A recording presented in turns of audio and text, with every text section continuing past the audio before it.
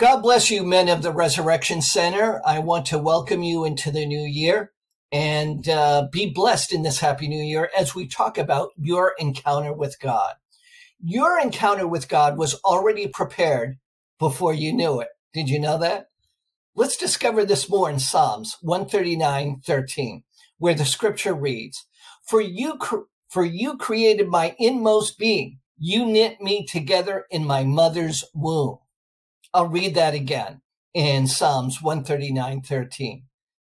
For you created my inmost being. You knit me together in my mother's womb. Now understand this. God has a greater purpose for you this year, and we see it in Acts 26:16. I'll read to you Acts 26:16. Now get up and stand on your feet. I have appeared to you to appoint you as a servant and as a witness of what you have seen and will see of me. I love that scripture, and that's in Acts 26:16. You see, God was working in your life long before you began working with him. Understand that.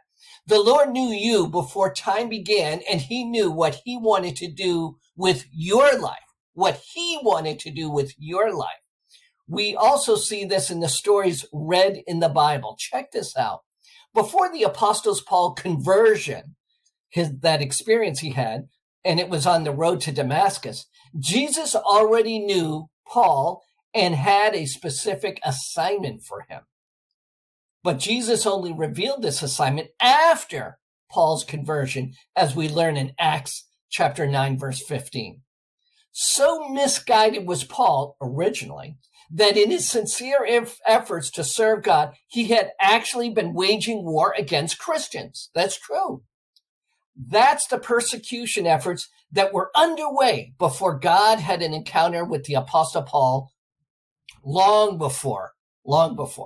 Although God knew what he wanted for Paul, he waited to reveal it to him until he gained his attention. That's right, attention, and became his Lord. That's right. God's timing is when he has your attention. Did you hear me say that? God's timing is when he has your attention. That's what happened to Paul. It takes longer if your attention strays away from God. For Paul, God was able to produce the encounter when Paul had the attention that was needed. Understand this. God does not come to us to discover what we would like to accomplish for him. That doesn't happen. God encounters us in order to reveal his will and invites us to be involved in his work. An encounter with God requires us to adjust ourselves to the kingdom of God and the works of God that have already been revealed. Your encounter with God is when you make the choice to pay attention to God. God's already paying attention to you, but one-way streets don't work.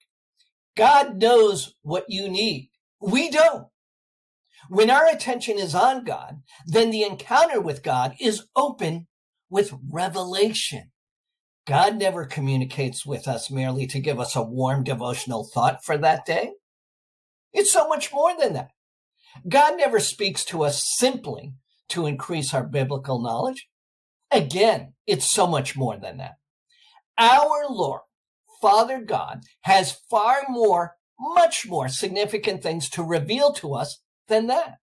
When God shows us what he is doing, he invites us to join him in the work he is doing, that God is doing, not the work that we're doing. You see, it's all about God's will and the work God is doing. That is where our attention needs to be. Again, that's how the encounter happens. Check the story out. It's in the Bible. We were talking about it before. Paul was traveling to Damascus to persecute Christians. This was an earlier time from what we typically know about the Apostle Paul and what he is best known for. What happened was Jesus confronted Paul, and Paul yielded and asked, "What shall I do, Lord?" Did you hear what he said? What shall I do, Lord? That's what Paul asked. Paul didn't ask, "What will you do, Lord?" Paul didn't ask that. He knew that the foremost question to be answered was, what shall I do, Lord? It's all very well to talk in terms of you and we and they. Paul later wrote, we shall all stand before the judgment seat of Christ. Each of us shall give to God an account of self. We see this in Romans chapter 14, verse 10 through 12. We won't be giving an account of someone else, just of self, ourself. Are you prepared to meet God today? Let's do it together at the Bravehearted Men's Group at the Resurrection Center. Join the men on Friday, January 14th at 7 p.m. Our event is called Fight for Your Identity. God will show you. Join us, won't you? My name is Dave.